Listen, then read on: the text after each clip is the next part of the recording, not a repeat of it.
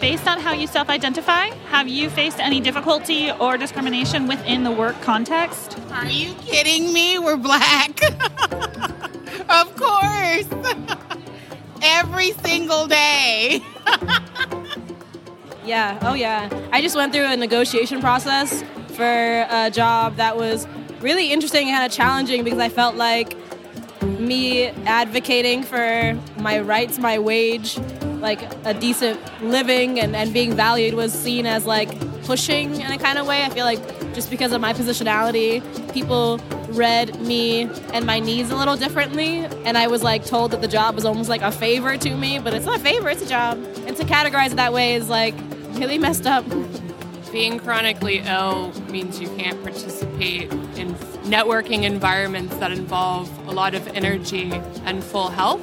Otherwise, I have to say that being a white-presenting younger female has probably opened a lot of doors, and I don't want to discount the power of being able to walk into rooms and also be invisible in rooms. That can be powerful access when you're making media.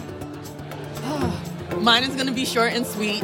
As a Black woman working in the tech field and fashion and just like graphic design in general, yes, I have experienced discrimination. No.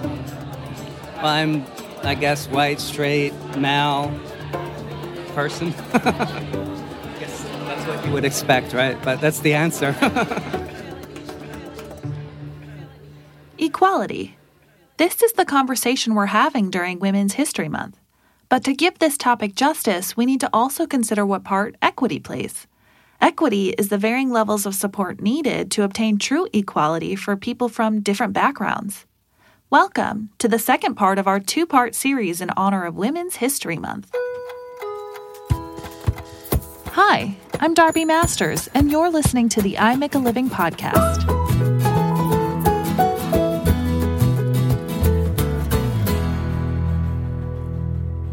How do you self-identify? I self-identify as a biracial woman. I'm both Asian and white. I self-identify as Latinx. I'm non-binary and Puerto Rican. Black, cisgender female.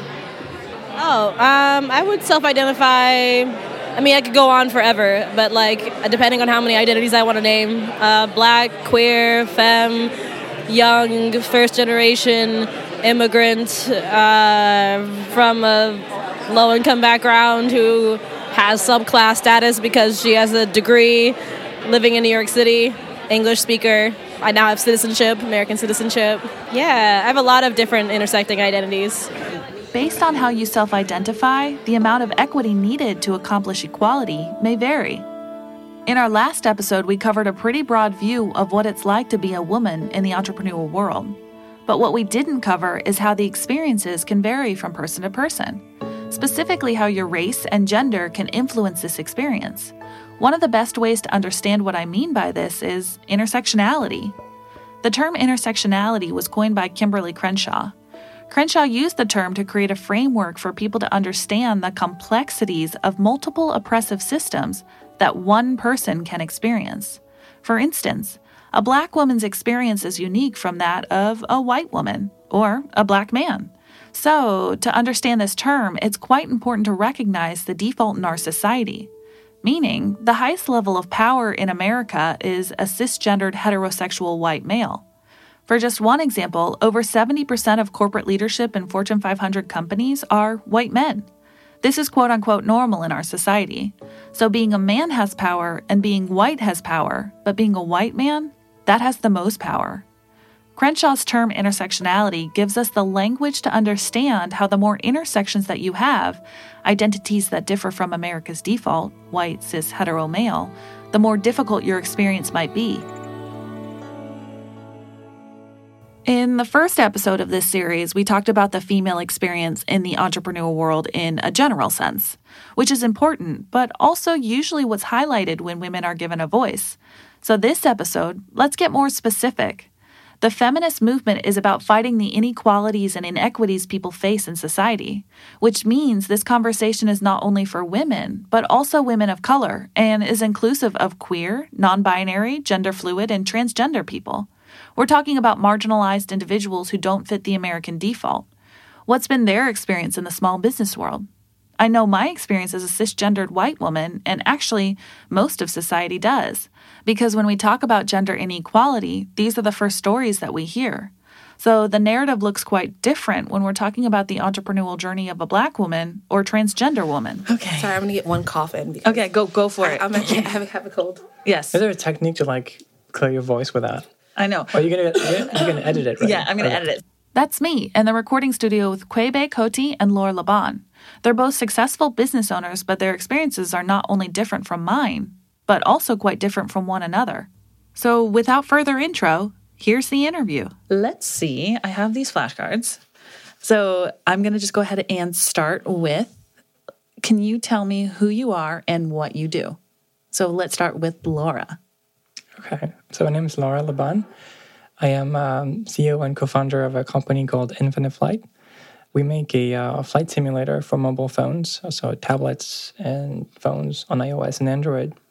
Yeah, so we have about a dozen people around the world. Everybody's remote. There's no two people in the same location. And I'd say my daily duties on the simulator are like mostly flight physics. So I work on making the planes fly and tuning all the flight dynamics and seeing what works and what doesn't work. So yeah, that's what I do. Perfect. Thank you. Kwebe? Should I say my name? Yeah, sorry. That'd be great. My name is Kwebe Koti, and I am a founder of the Bushwick Film Festival, which is a independent film festival in Brooklyn, New York. We are in our 12th year, and basically what we do is produce events, specifically a yearly film festival for the community of North Brooklyn. And I guess every year we have about 3,500 people come over for the weekend to enjoy independent films from all over the world. Our films come from about 30 to 40 different countries. We have about 100 filmmakers that also attend and engage with our audience about all things film. But yeah, it's been an exciting journey. I founded it in 2007 when I first moved to Bushwick. I have a media and communication background, and I've also always been fascinated by the power of the arts to bring people together from all different backgrounds. Fascinating. Okay, how do you self-identify? Black female. For me, a white trans woman. Okay, as an entrepreneur, I am most proud of ... As an entrepreneur, I am most proud of, I want to say, my resilience. Do you mean like a personal characteristic or just something else? However you want to interpret it. Yeah, I think I would say I'm most proud of my resilience, because I think with entrepreneurship, your ability to get back up quickly is, I think, one thing that keeps your company going, or it helps you sort of break through to the other side. And I realized that, that's something that I do pretty well. So.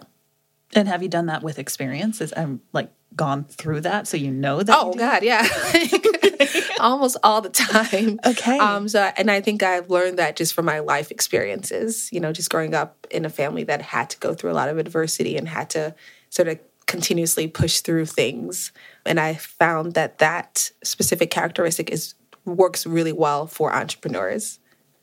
Do you mind expressing what this adversity is that you're talking about? Oh, yeah, of course. Well, I came from West Africa, and we came to the States as immigrants because of a civil war.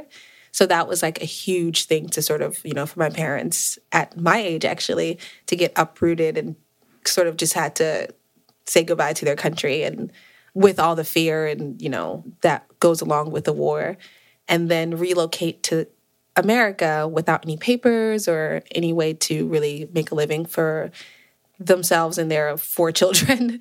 So there was a lot of overcoming growing up. And obviously as children, you don't really realize that much, but you are affected, I feel, by stress and energy that is in your house or whatever. So yeah, there was not a lot of money, not a lot of access to education, not a lot of things. So, we just sort of learned how to do with what we had and, just work hard to try to get more.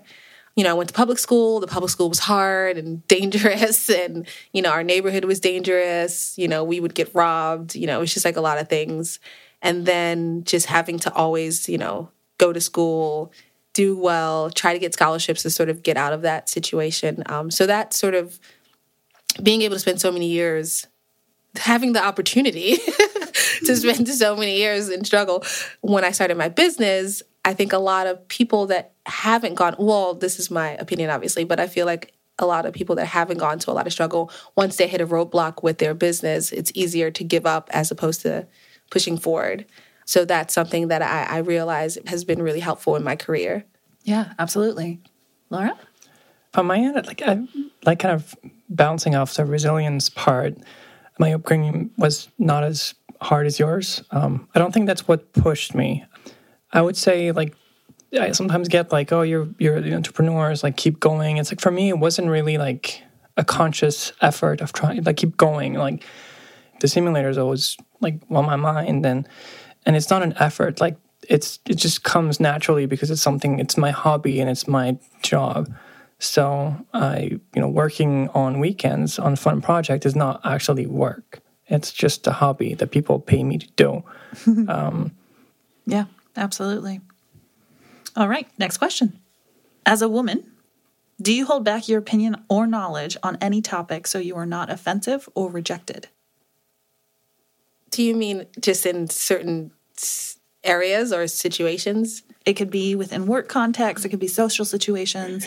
I think, yes, it depends. For me, as outside of the Bushwick Film Festival, I also have another company that I do consulting with. And a lot of the organizations that I consult with are owned by, super wealthy white men.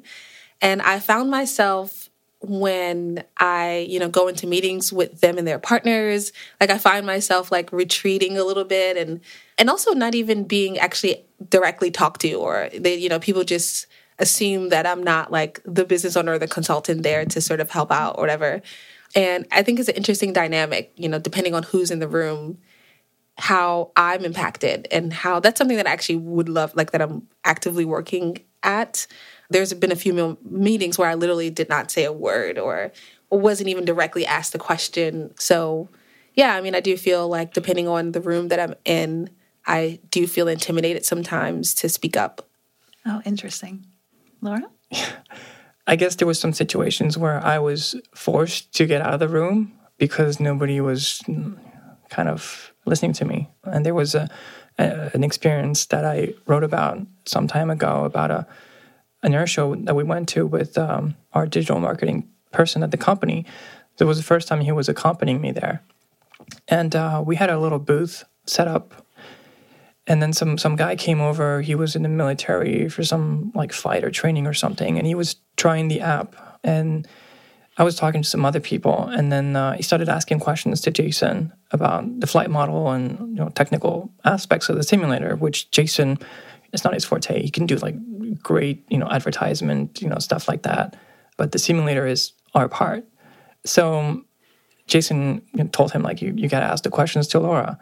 And so he asked me the question, and then I answered. He was not looking at me. And then he turned around and asked more questions to Jason. Oh, interesting. And Jason kept forwarding it back to me, like, hey, Laura's here. Like, she works on the flight model.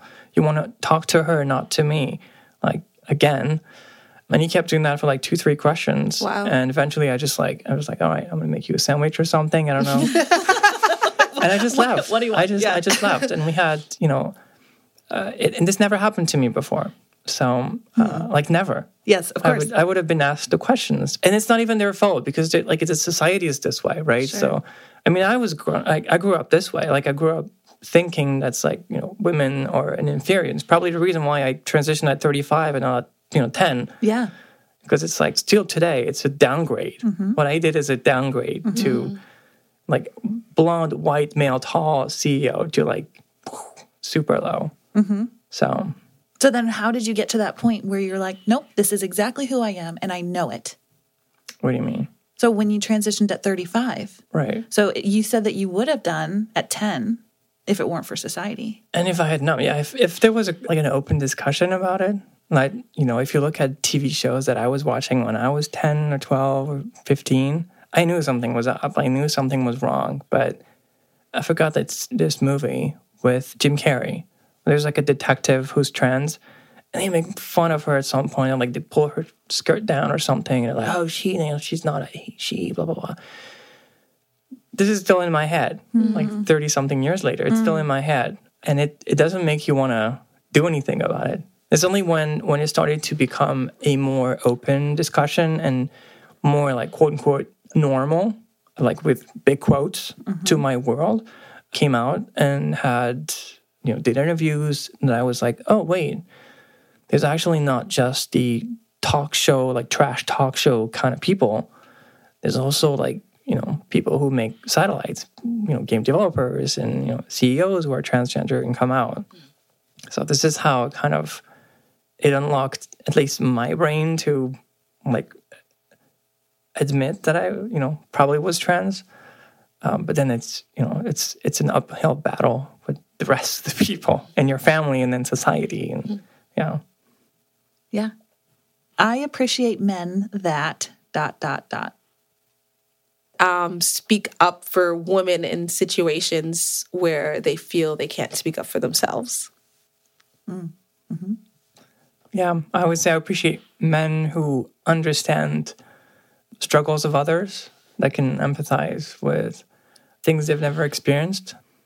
I don't know if it's like something that's in them or not, but like a lot of men, when they see a trans woman, there's a lot of rejection. It's like, oh, gross. It's like, feels like there's unresolved issues. So it would be great. Like I appreciate men who can just look into themselves and figure out why that makes them so comfortable and just be okay with it. Okay, this one I might have to give a bit of a caveat because I wrote this down and I was like, does this express exactly what I'm trying to say? This one is, how I look has nothing to do with what I am doing. So I have noticed that for myself, I really struggle with doing something that I'm quite proud of and being professional in whatever space that I'm in. And then people don't look at that. They look at what I look like. And so I present something that is quite professional and very good and in my craft. And yet the comments that I get is, wow, your outfit is on point today. Or you just have the greatest smile. When I just presented something that has nothing to do with how I look. And I feel like it lessens the amount of brilliance it took to do that thing. Yeah, okay. I understand. Can you read it one more time? Yes. How I look has nothing to do with what I am doing. I don't know. It feels like, I guess I kind of feel like how I look sort of does a little bit. Okay, yeah. Tell me that. Is in line with, only because I talk a lot about the struggles of being like a woman of color trying to run a business. Yes, of course. And also, I would want to say that, yes, how I look does have nothing to do with what I'm doing, but it does influence how other people react to me, and that's a little harder to get around. Like in my mind, I could be like, doesn't matter, but then how people are responding to me in real time, in real life, it does, I'll give an example. I went to boarding school, right, when I was in high school. It was like a really super preppy, like beautiful boarding school, super expensive. And there were like 10 Black students out of like 450 students. And in my class, there was 2. And I just remember in class, I don't know, there was like this race issue that came up on campus. And I was like deathly afraid of being asked any questions about it. So I was in class, and I don't even know if this actually connects, but I was in class and they were asking students how they felt. And I literally was like, oh my God, please do not ask me. Like, this is too much for me to handle. And I didn't raise my hand, and I did not volunteer to be the voice for all Black people in this situation. Right, of course. But I was forced to do that. The teacher was literally like, so Quebe, what's your opinion? And like the entire class was just like, whoa. And I just remember I literally just started crying. Like, it's just like, and I just and I can't say anything. But the thing is, like, just like how I look, like I'm sort of forced to be in society to be that person that's an advocate for women of color, or advocate for immigrants, or advocate for, you know, like underserved communities. And at first I was always like, it was hard for me. Like I was always struggling with that position that I was put in. I didn't put myself in that position. I was just like, this is it. This is a position this is that how I am. I was being put. So then I eventually embraced it and was like, okay, so, you know, there aren't that many women of color that had like, you know, a lot of great opportunities that sort of overcome blah, blah, blah. So I guess I'll just embrace it now. And I started sort of going in that direction. But I guess, you know, if that makes sense, at first I didn't feel like I wanted to be that person that everyone saw, you know, like I didn't want to be the Black person that spoke up for all Black people, you know? Yes, of course. And it was, and that's, I don't know, that's a constant sort of battle. And sometimes I do choose not to say anything. And I guess that really does go in hand with what you're saying. How I look has nothing to do with what I'm doing. And, you know, in a perfect world, I really wish I could just not think of, you know, like I just really wish I could make a film that has to do with just regular feelings and you know, just living in the world as a human being and not really sometimes think about like what living in the world as a Black woman is like.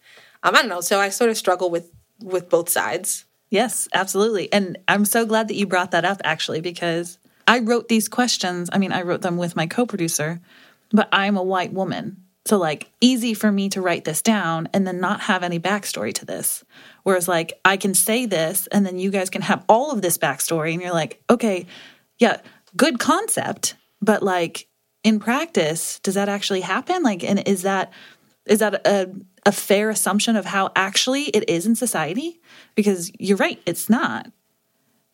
It's a little also more intensive with travel. Yeah, I think airports is that space is such an interesting behavioral or dynamics when it comes to cultures and people. Because, yeah, when I'm moving through the world, I just have a different feeling. And I kind of feel like I have to be the ambassador of Black people, you know? So I'm like, okay, I have to dress nice on the airplane and like, you know, because sometimes some people maybe never saw a Black woman, you know? And, sure. Or they have an idea of a Black woman that's like super loud and obnoxious in public spaces. So I'm like, you know, trying to be like all ambassador-like when I'm traveling. Yeah. And do you ever feel like I'm sure you feel like you don't want to have to break that stereotype. Do you ever feel the freedom not to have to do that? Yeah. Well, not that much. No. Laura was shaking her head too. Okay. Oh, interesting. Okay, share. The reason why I was shaking my head is like it feels like a constant thing. Whenever, you know, our kids go to school and we meet parents, but the kids are asking questions like, so who's the other woman? Did you have two mommies? Or like, and so is the kids is easy to explain, but the parents, you know, it's always uncomfortable. It feels like we have to have a disclaimer in front of like every interaction we have with people. You know, we have people come over. It's like, oh, by the way, you know, and my wife is like, my husband transition, and it's like sometimes like, how much do they know about this issue? If they know nothing, it's like, all right, I'm going to have to do this speech again about, you know, all this and dysphoria and blah, blah, blah. And sometimes I don't want to do it. I want to do something else. I want to talk about other things and not that. So, yeah. That's exhausting. It's exhausting. Yeah. It's exhausting. Like there's some days I'm just like, you know, we're not going to go to an event just because it's like, people are going to look at us and it's like, I don't want to explain it again. I don't want to explain it again. It's exhausting. Yeah. And you see the looks on people. Yeah. So that's just, yeah. Quebe, do you have any other thoughts? I agree. I mean, obviously, I think that being a Black woman I don't have the same looks, obviously, you know, that you're experiencing. But just having this to be, I'll circle back to the ambassador thing, is just exhausting. I don't know, I feel like that's why healing is a whole different thing. But like spending time, like taking care of yourself and self-care is very important when you have such a huge responsibility on a daily basis. For the Black women community, we talk a lot about trauma and like physical and like emotional trauma, just absolutely for things like that. But yeah, I mean, I think exhausting is the right word for it all around. The one thing I think men need to start or stop doing today is ... Mansplaining. Okay. Can you explain what mansplaining is?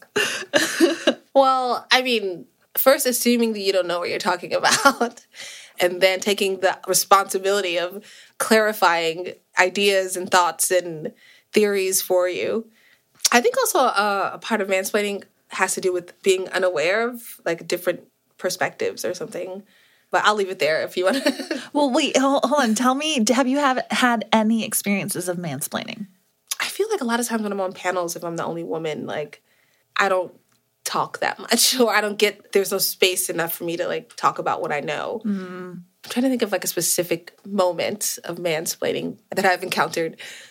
I'll think about it and come back to you. But as you think about it, I do actually have another follow-up question, which is, you just mentioned there's no space for you to speak within a panel. Yeah. What would make that space available? So, like, there can potentially be silences where you can insert yourself. Yeah. But is there something else that can happen to make that space feel safe and comfortable for you to share?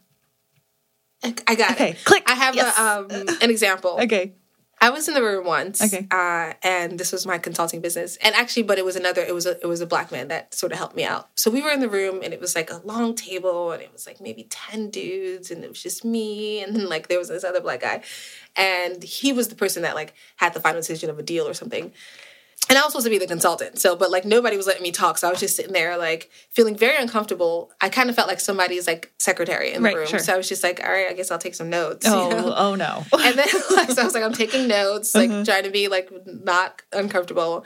And then he specifically was like, Quebe, I'm interested in knowing what you think about this. And then everybody in the room, like he sort of transitioned. Yeah, he established like I see this woman. I know she's amazing. I know that she has power. And I know that she's not given an opportunity to speak right now. So I'm going to like make space for her in this room. And that felt so good. Like it really felt really good when that happened. So that's an example that like I was not able to do that for myself. And I felt really uncomfortable and like kind of shitty. And just for someone else to clearly make space for me to sort of like shine, it was really cool. Thank you for sharing. Laura? I would like to bounce off the mansplaining thing. Because as someone who's been on both sides, I think there's a good insight because you can tell if things were happening before and they're happening now. I've tried to not be too vocal on Twitter about things that could be mansplained. Like I'm not going to ask questions. I'm not going to be too like sassy about tech topics because I know this brings the mansplaining people up. But there was one thing that I was working on, something called a NOTAM, Notice to Airmen. And when I was coding that, I typed Notice to Airmen, and I was like, what? This is not very, progressive. So I just went to Twitter. This was a stupid thing. And I said, just dawned to me, the NOTAMs is Notice to Airmen. If one day we need to work on this, maybe renaming it to pilots, to air crews, or something that's more gender inclusive. And that's it, And so some guy on my feed responded actually, the reason why it's called airmen is because in the 1950s, blah, blah, blah. Oh, my God. That is a good example. Yeah, so I read his thing, and I was like, don't you think I know that? I know, okay? I'm just saying that if one day we have to, rework that term, maybe a little more inclusive would be great. Oh, yeah. Yeah. Okay, so this question is, I wish a white cisgendered woman knew this. Since there's the cis is in there, that trans women are not a threat, and that we're terrified to go to the women's bathroom. Yeah, it's terror. So we're not out there to do anything other than the business, and we don't want to talk to anyone. So, yeah.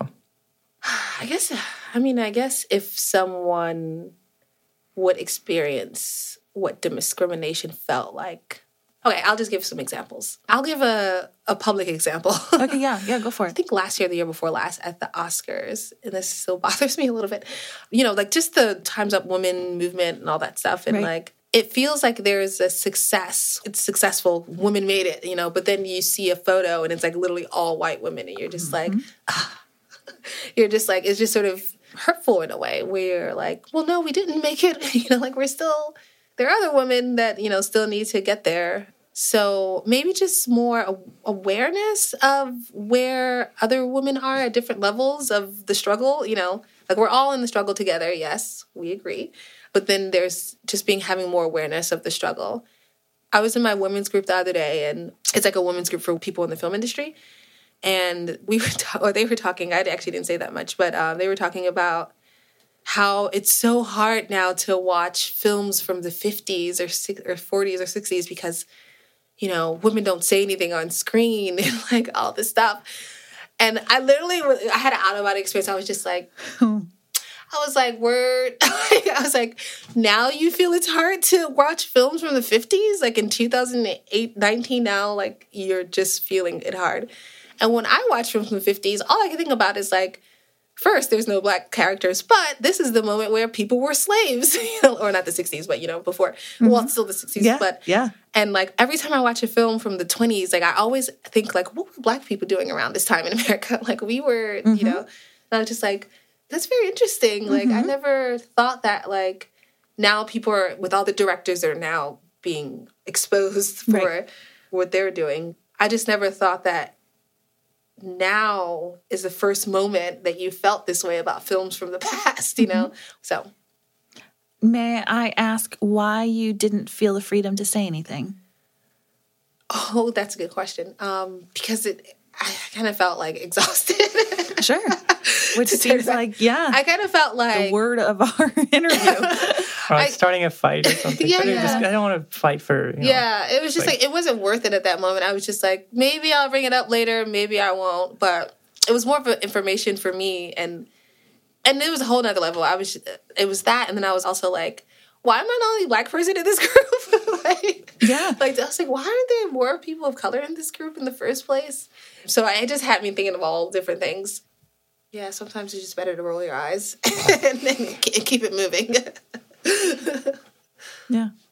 Okay, also, Koiba, you mentioned that you wish that some of the white cisgendered women, you wish that they might know what it felt like to be discriminated against. Well, you know, I take that back. Okay.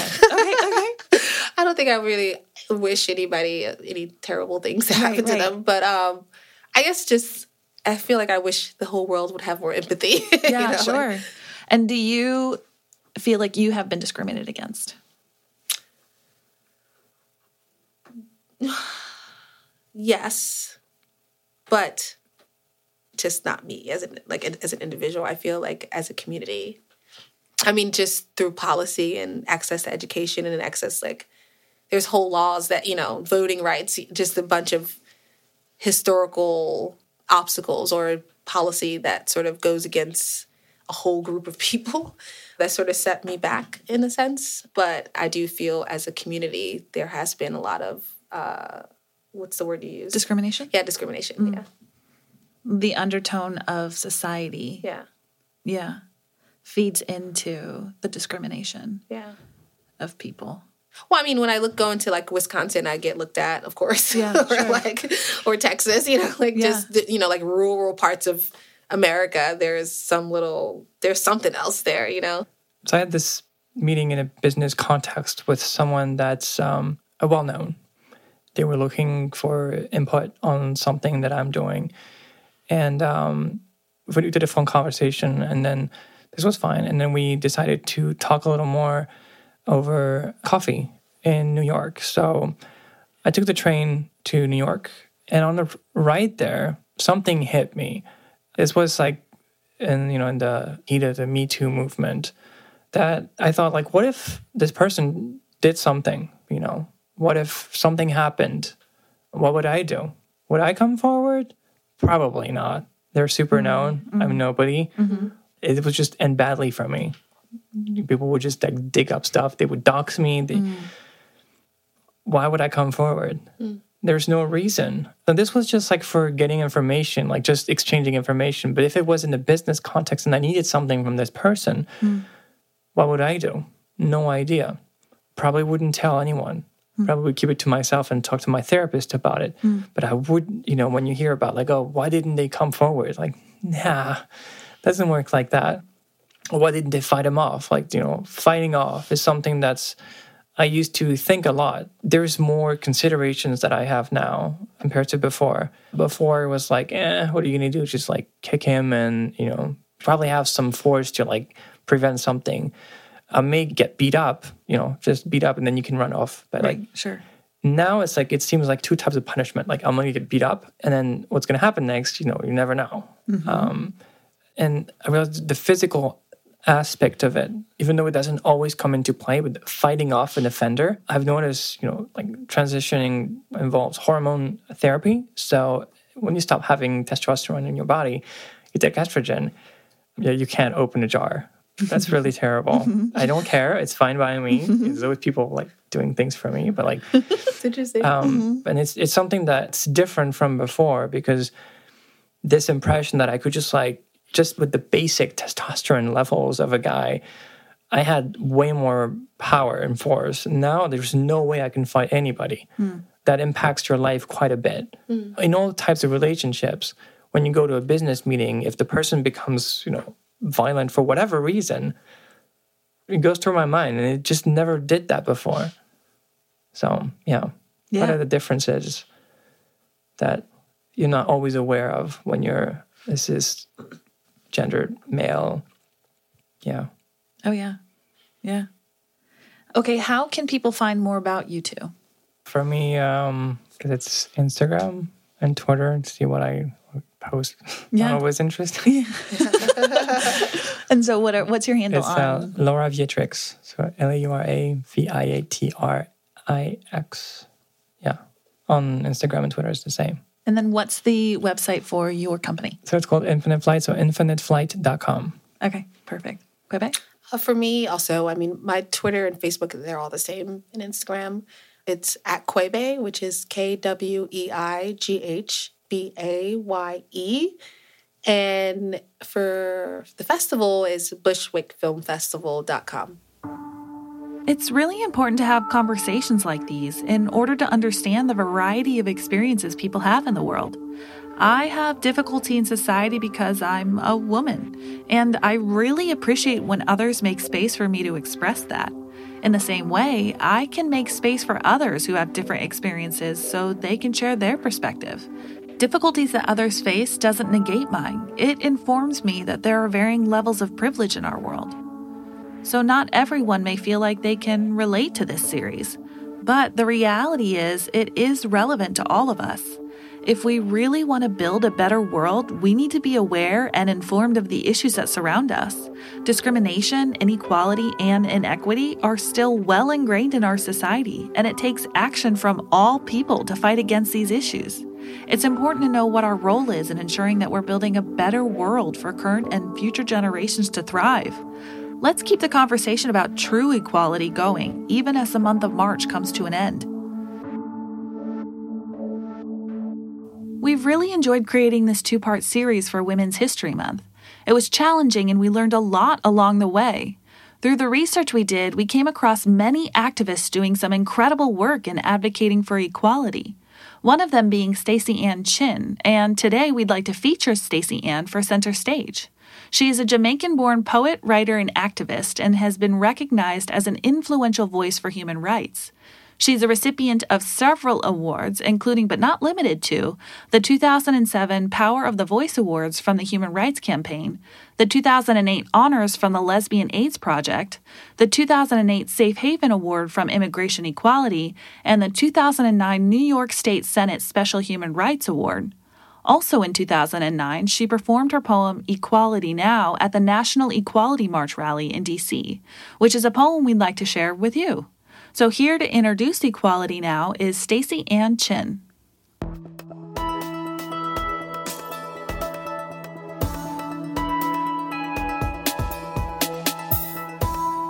My name is Stacey Ann Chin. I'm an activist, I'm a writer, a poet, I suppose.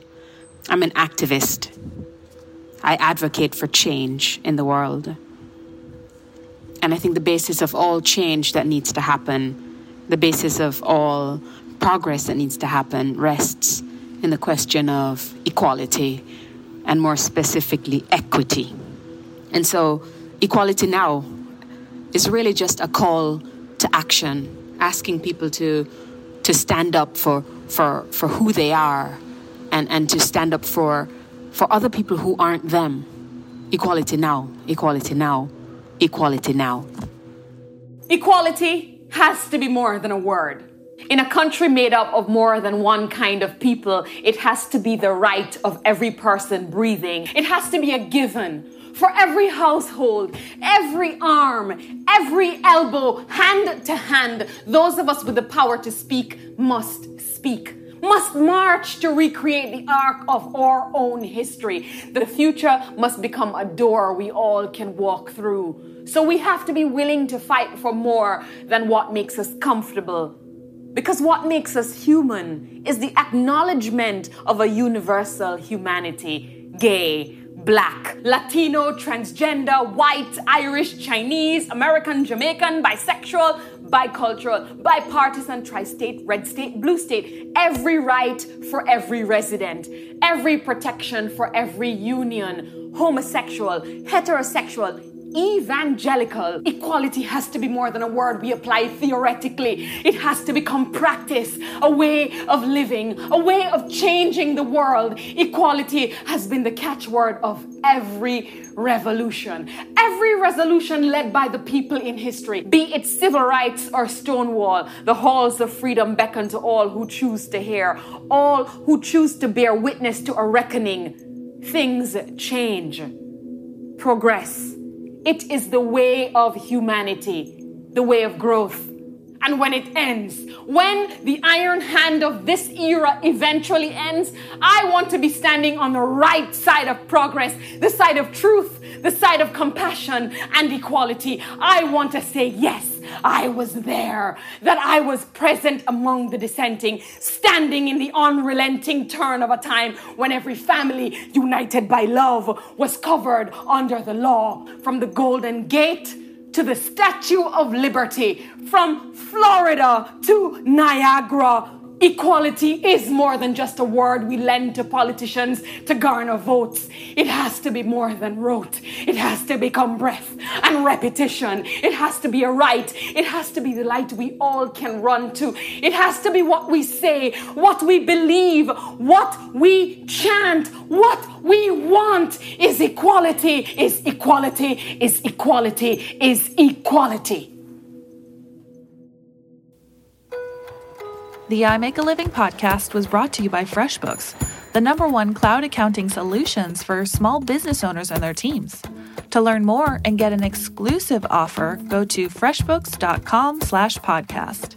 If you want to attend an event, go to freshbooks.com/events. A special thanks to Quebe Cote and Laura Laban for their very candid conversation about the experiences they've had as women in the business world.